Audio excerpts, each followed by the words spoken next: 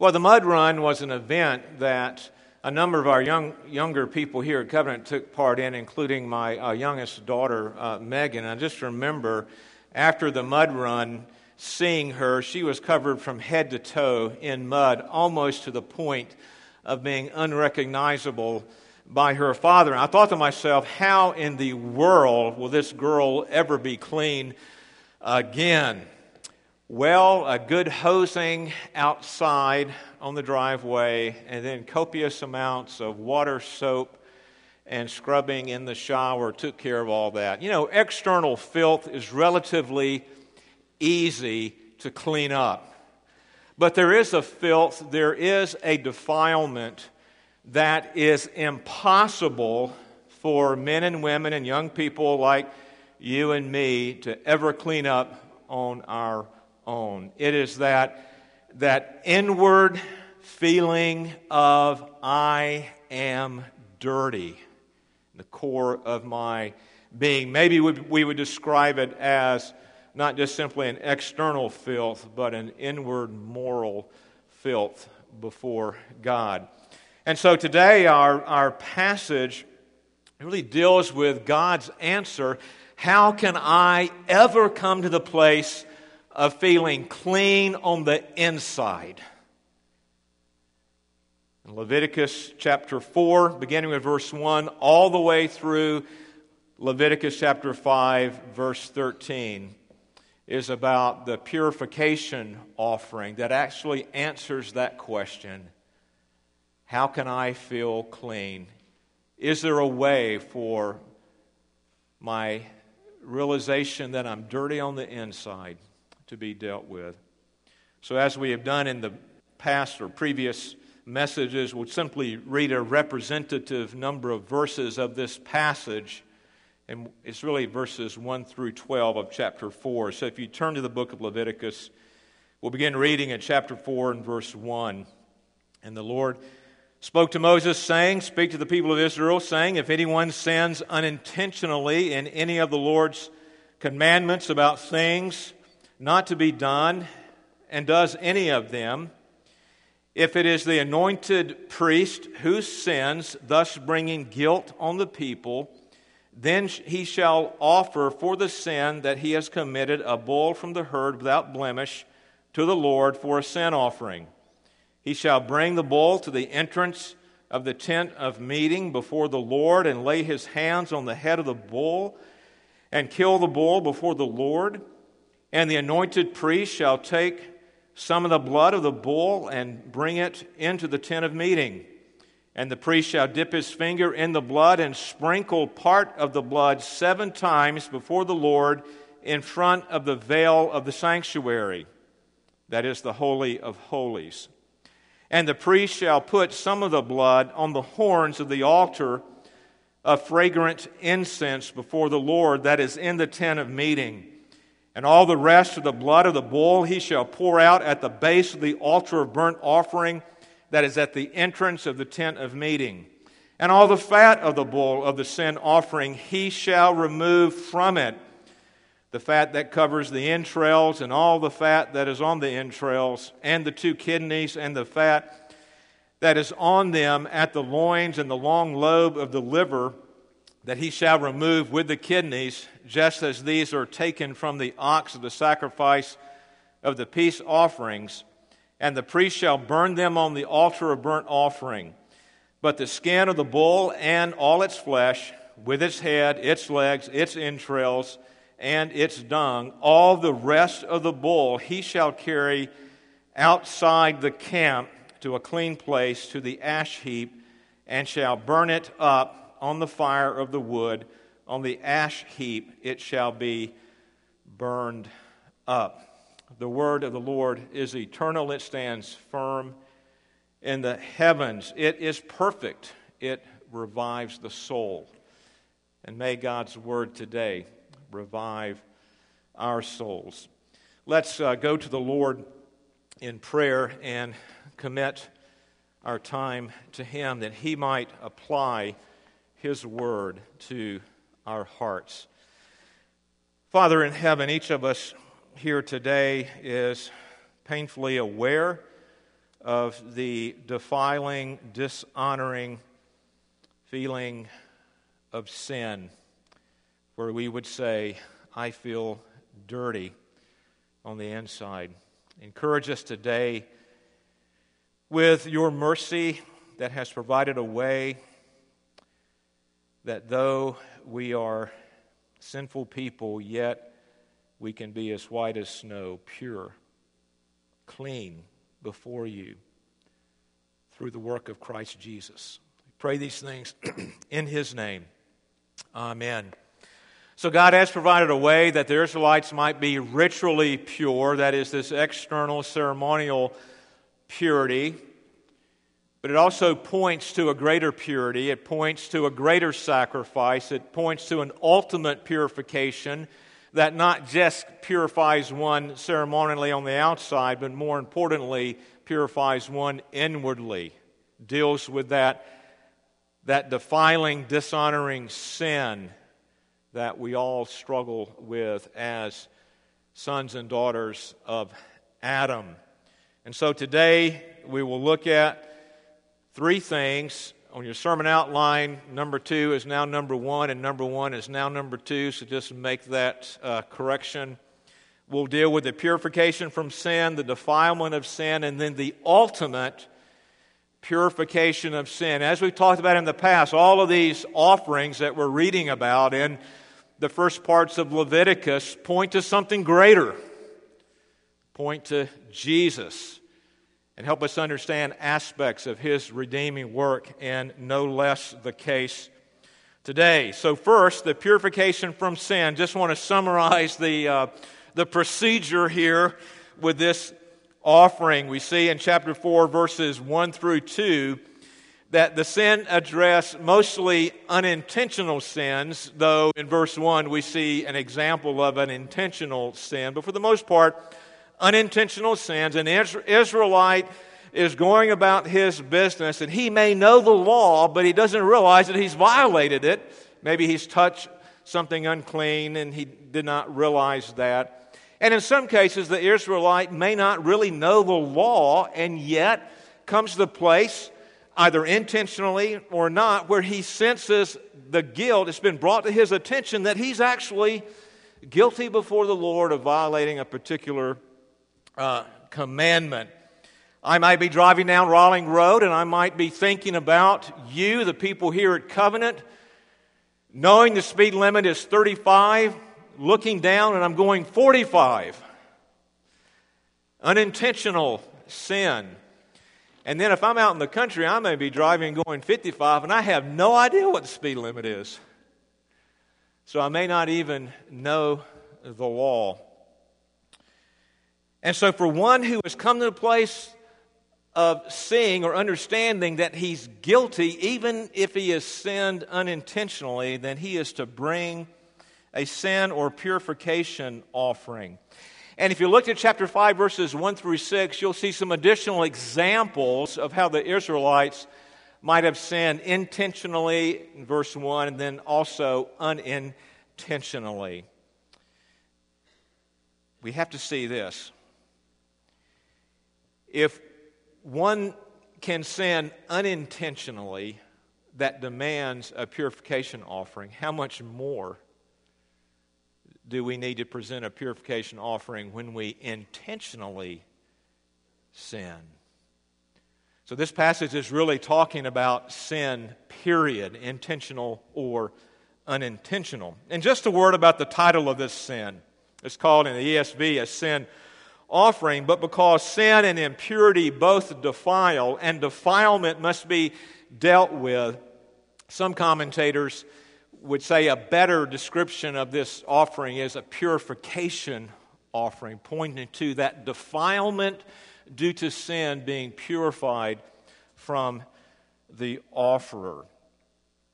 Well, if the high priest is made aware that he has sinned, then there's a provision for him to make a sin offering. We see this in verses 1 through 12 that we read just a few moments ago. He is to bring a bull that is without blemish to the entrance to the tent of meeting, just like the other offerings that we have talked about.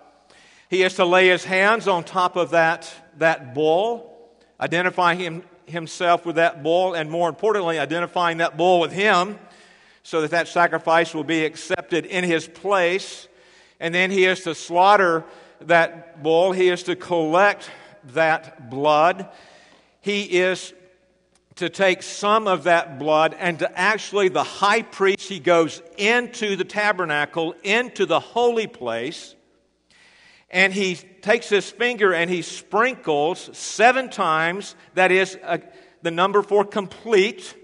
He sprinkles 7 times blood before the veil that separates the holy place from the sanctuary, or the most holy place where God is enthroned, there on the Ark of the Covenant.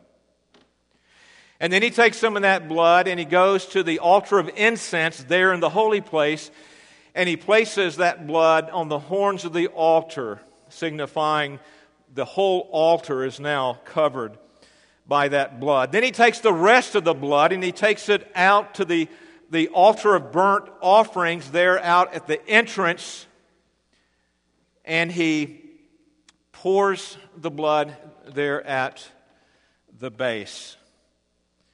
And of course, he slaughters, he carves up the animal. All the fat is taken off, like in the peace or fellowship offering. It is burned, but all the meat, the head, the legs, the skin, everything else is taken outside the camp, and it is burned on the ash heap. And so the high priest has been cleansed from defilement through this offering. And then the congregation. If the congregation, we didn't read this, but you can read it later in verses 13 through 21, the congregation as a whole comes to the realization, oh my, we've sinned. We've defiled ourselves. Then they are to bring a purification offering. And the high priest officiated the purification offering that he brought. The high priest also officiates the offering the congregation brings. But it is the elders of the congregation who come and lay hands, representing the people, who come and lay hands on that bull without blemish. And the process is the same, with that exception of the elders laying hands on the bull. And then a third group we note in verses 22 through 26, if a leader, maybe the leader of a family, the leader of one of the clans, some leader of Israel sins, and he's aware of that, then he has to come and make a purification offering. The difference is this: not a bull, but a male goat without blemish, and not the high priest, but a priest officiates. And some of the blood is taken and it is applied to the horn of the altar of the burnt offering. The blood is not taken into the tent of meeting. It simply remains outside for the leader.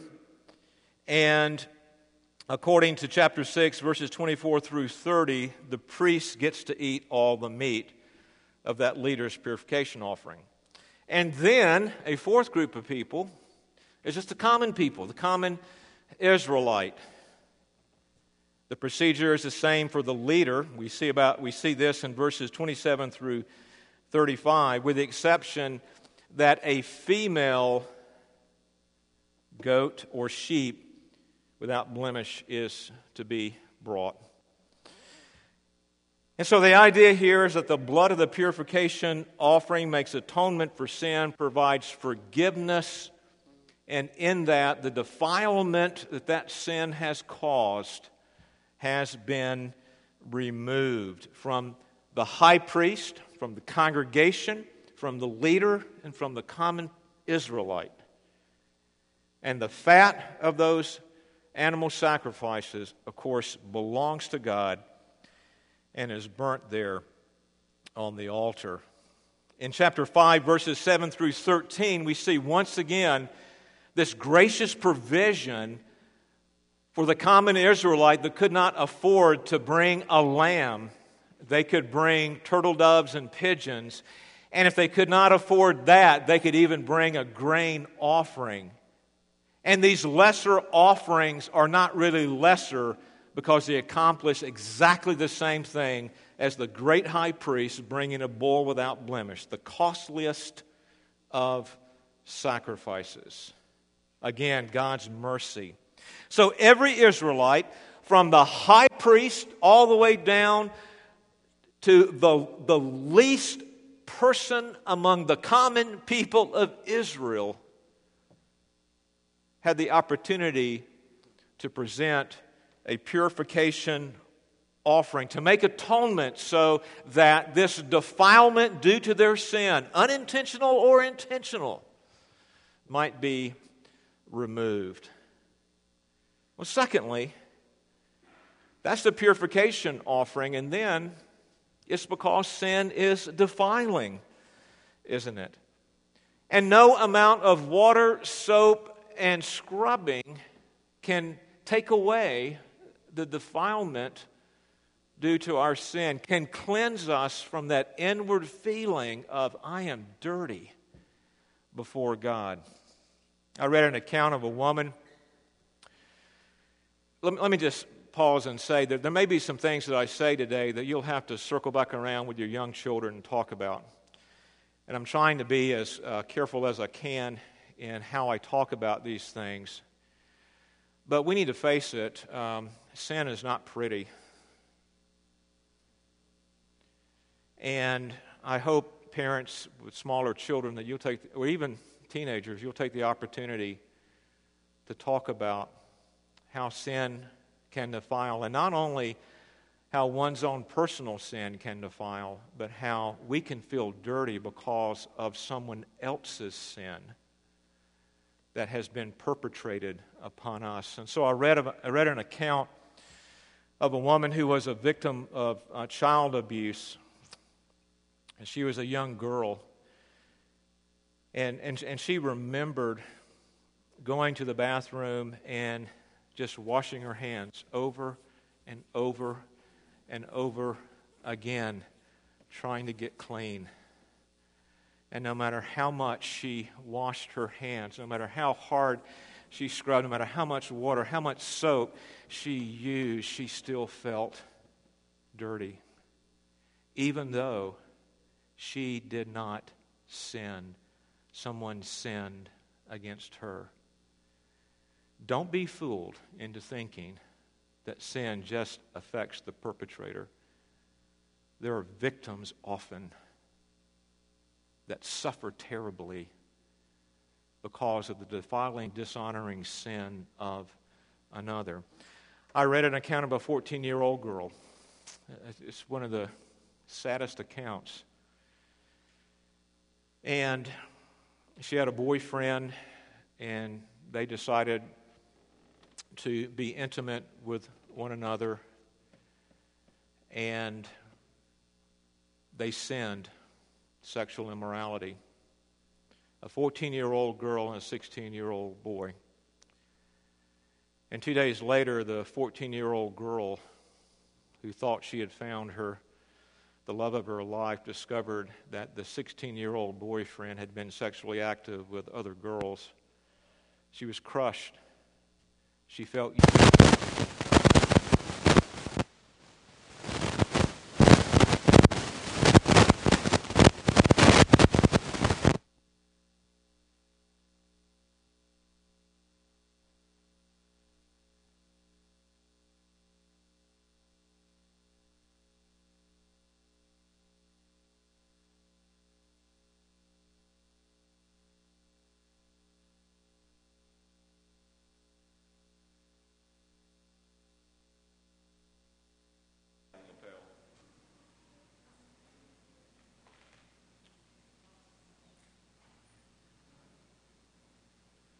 Are we back on?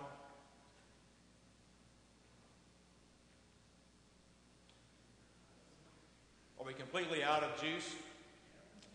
I will speak loudly.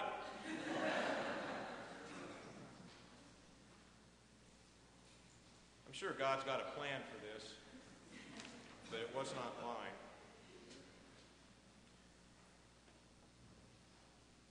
She felt dirty.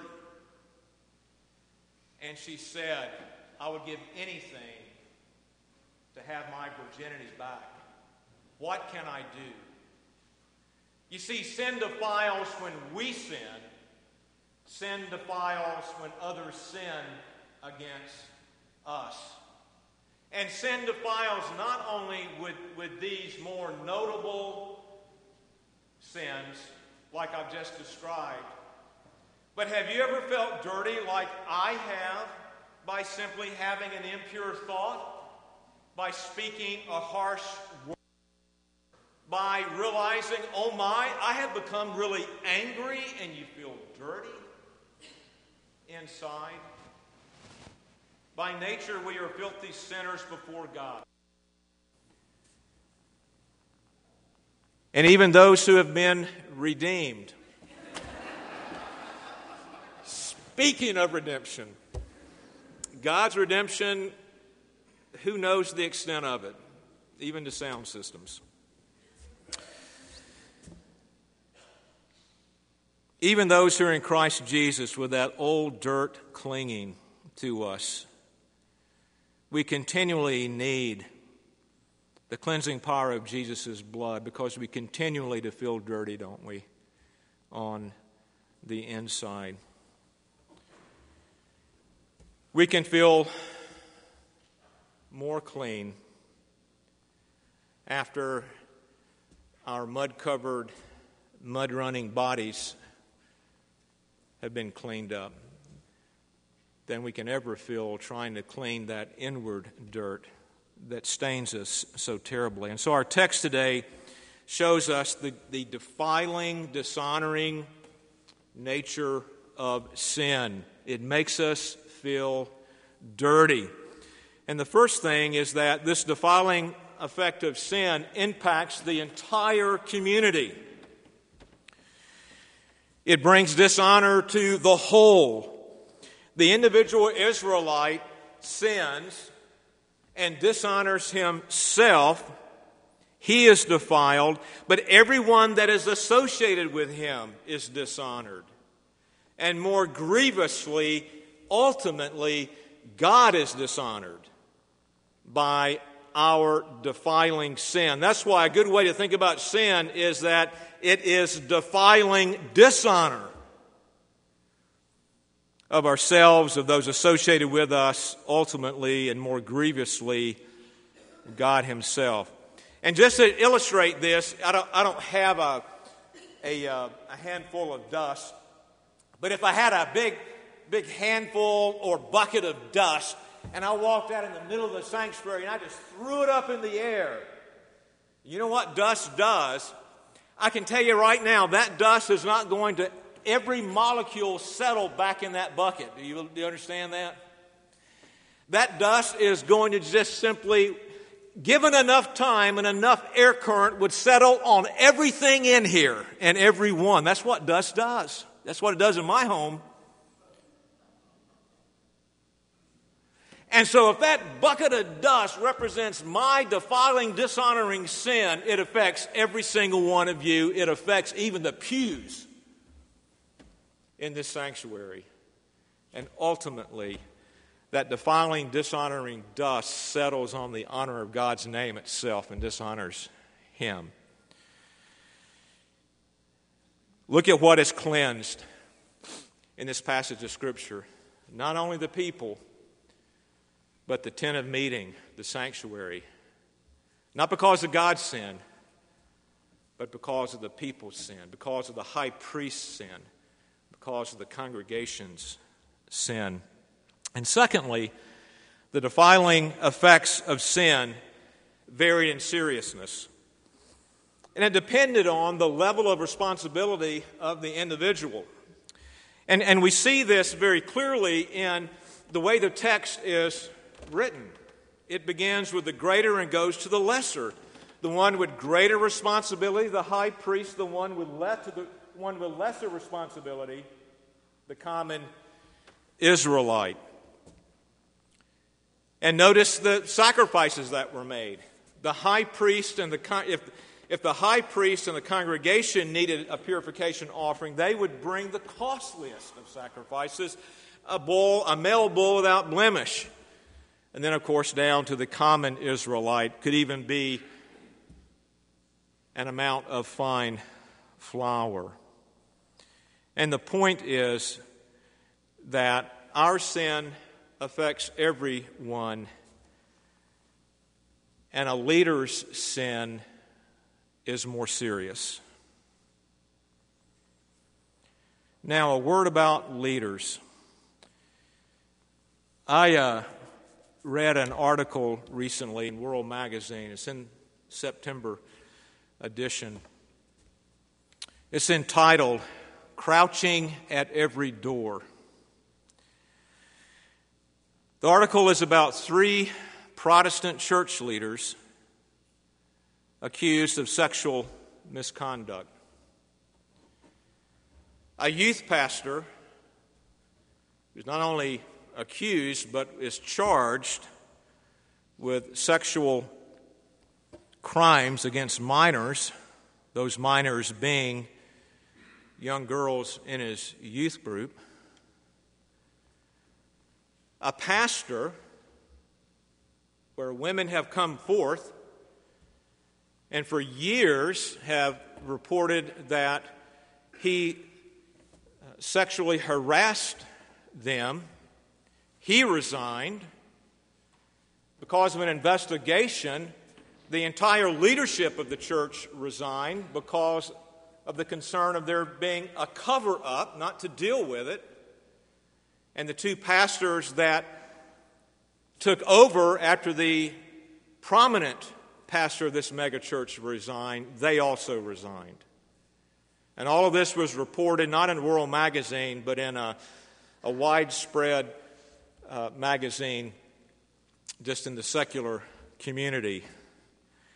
And then a third example is given of a very popular Christian conference speaker who is also a professor at a major Christian university, who had reports that date back years where he was inappropriate in a sexual nature with not only women at these conferences where he was a speaker, but women that were students of his that he taught. The article highlights first the pervasive problem of sexual misconduct. We look at the Catholic Church and we go, my goodness, what a mess. Brothers and sisters,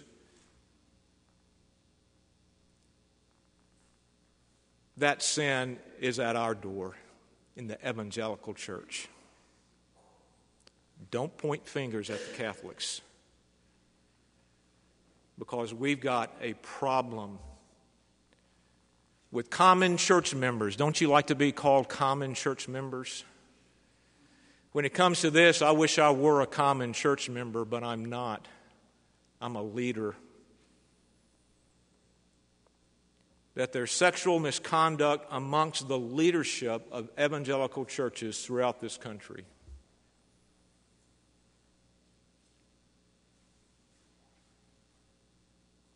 And the sin of a leader affects so much more and is so much more serious than the sin of a non-leader. God's name is dragged through the mud and dishonored. People are affected throughout the church. The whole congregation is affected. The damage of the sin of leaders is, in many respects, incalculable. And we see the proof of it right here in Leviticus chapter 4. Because of the high priest, his sin, unintentional or intentional, was so much more damaging than the common Israelite. And it's reflected in how that sin was offered as well as the sacrifice that was used. And so I speak to myself and all of our leaders here at Covenant, elders, deacons, beginning with me. We must be ever vigilant of the defiling, dishonoring nature of our sin, public or private, great or small, it all dishonors, most grievously, God. We must pray for one another, and you, the congregation, must pray for us. We must hold one another accountable and keep directing one another to Jesus, who is the one that can make the foulest clean. Our passage speaks to the need for God to deal with the defiling, dishonoring sin of sinners, from the leadership all the way down to the common member in the pew like you. And it is this defilement from which we need purification ultimately.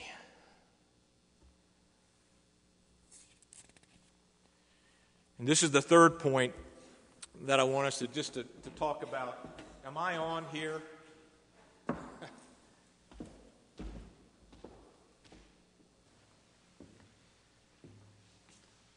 The Old Testament sacrifice points to the ultimate sacrifice.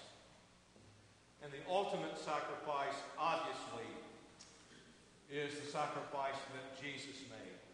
All right, so I am most gifted at getting stains, especially coffee stains, on my white shirt. I am greatly impressed by this little stick called a Tide stick. And I take that Tide stick, it's not a commercial, I take the Tide stick and you just poke it on the stain and rub it around a little bit, and I've just been so amazed how the stain just disappears.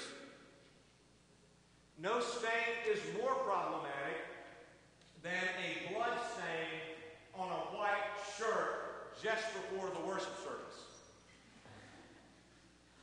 And the Tide stick will not even touch that stain.